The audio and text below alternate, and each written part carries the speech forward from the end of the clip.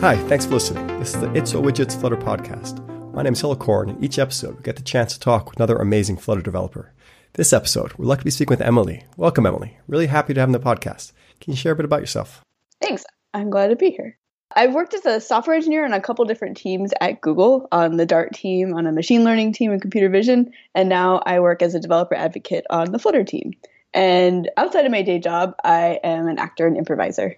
Very cool. How'd you end up on the Flutter team? Some people on the Dart team knew about my theater background, and they thought this meant that I would be a good public speaker. And so I started giving talks about Dart, and then I was asked to give some talks about Flutter since they're closely related.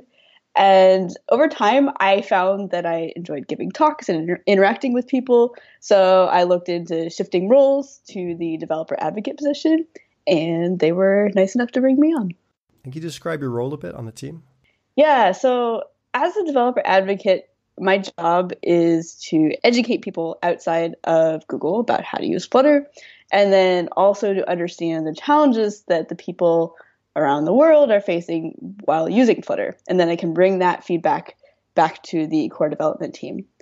And in practice, this means I write lots of sample Flutter apps to illustrate how to use something. And then I also write lots of packages that people might find useful, or sometimes it's just sending pull requests to the core development team if I see an issue and they don't have the bandwidth to fix it themselves. So as a community member, I've seen tremendous growth over the past year. What's it been like on the inside? Has it been challenging scaling to support all the new developers?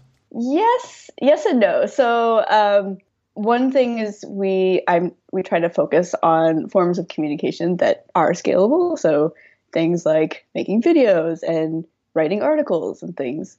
But then also it's a challenge for me because I also believe that for some people, they need like that extra push to get started. And that, of course, is hard to scale. So one thing that I want to do more of is I'm hoping by educating people that they can then educate others so that we can kind of scale by adding more people that are eager to educate others. Nice. Sounds like an excellent plan. I've really enjoyed the Flutter Widgets 101 series. I thought those were excellent videos. And I like how Thanks. I think each of your personalities really comes through. Can you talk a bit about how the videos are produced? Do you guys write them yourselves, or what's the process like? We basically write our own scripts and we kind of share it amongst the team, and depending on the topic, maybe with the core development team too, just to make sure that everything we're saying is factually correct.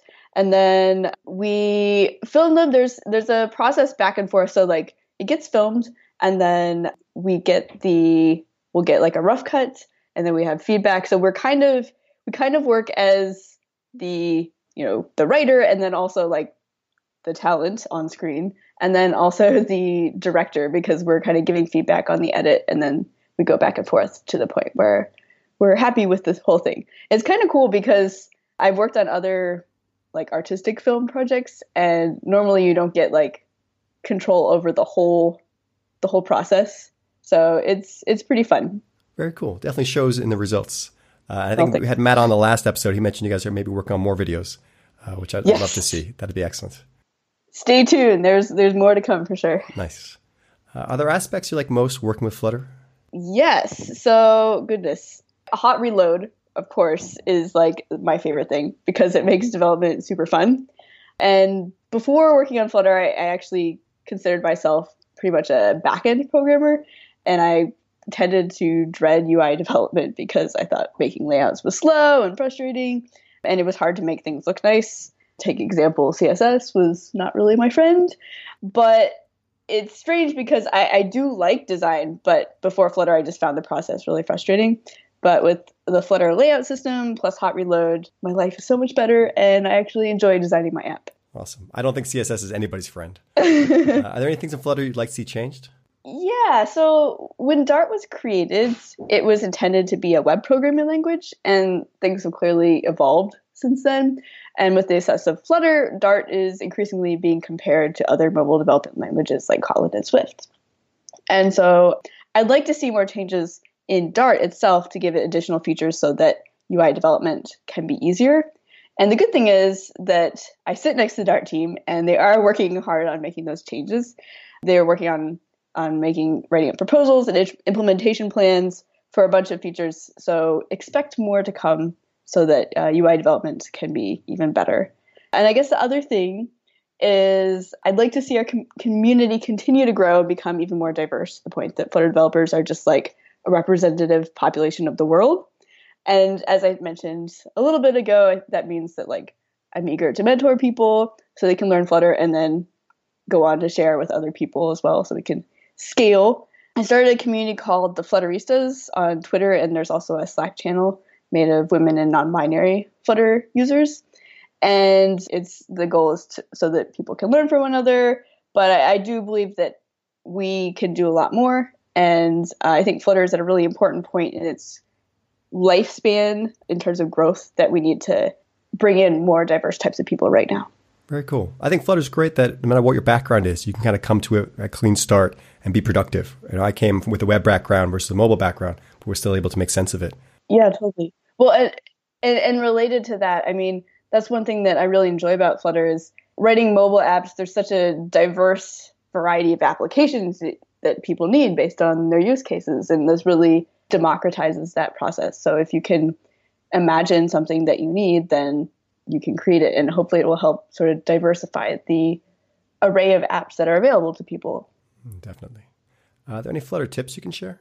So before you build anything, I recommend you check out Pub, the package management system for Flutter, because oftentimes you'll find that most things that you need have already been built. It's great that we've got like a huge and growing community of packages. I guess just say, don't go it alone. You can make your app even more awesome when you leverage what people have already built, and you can spend your time on making more new things or more new packages. That's good advice. Do you have any thoughts in general on state management?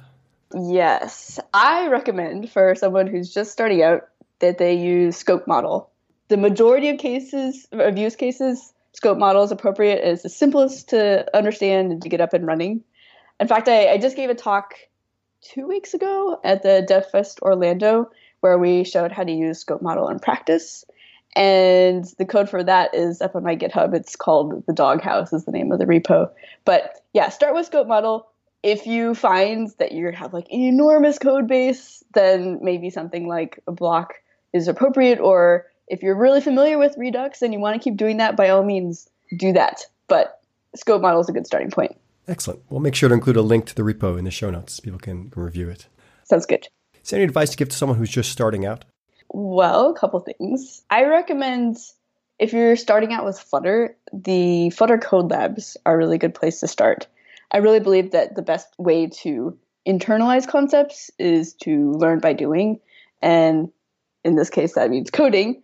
And I think that the Code Labs are a really good blend of explaining concepts, but then also having you write code as you go. So it's a good way to like get the process of developing an app and then understanding how things work.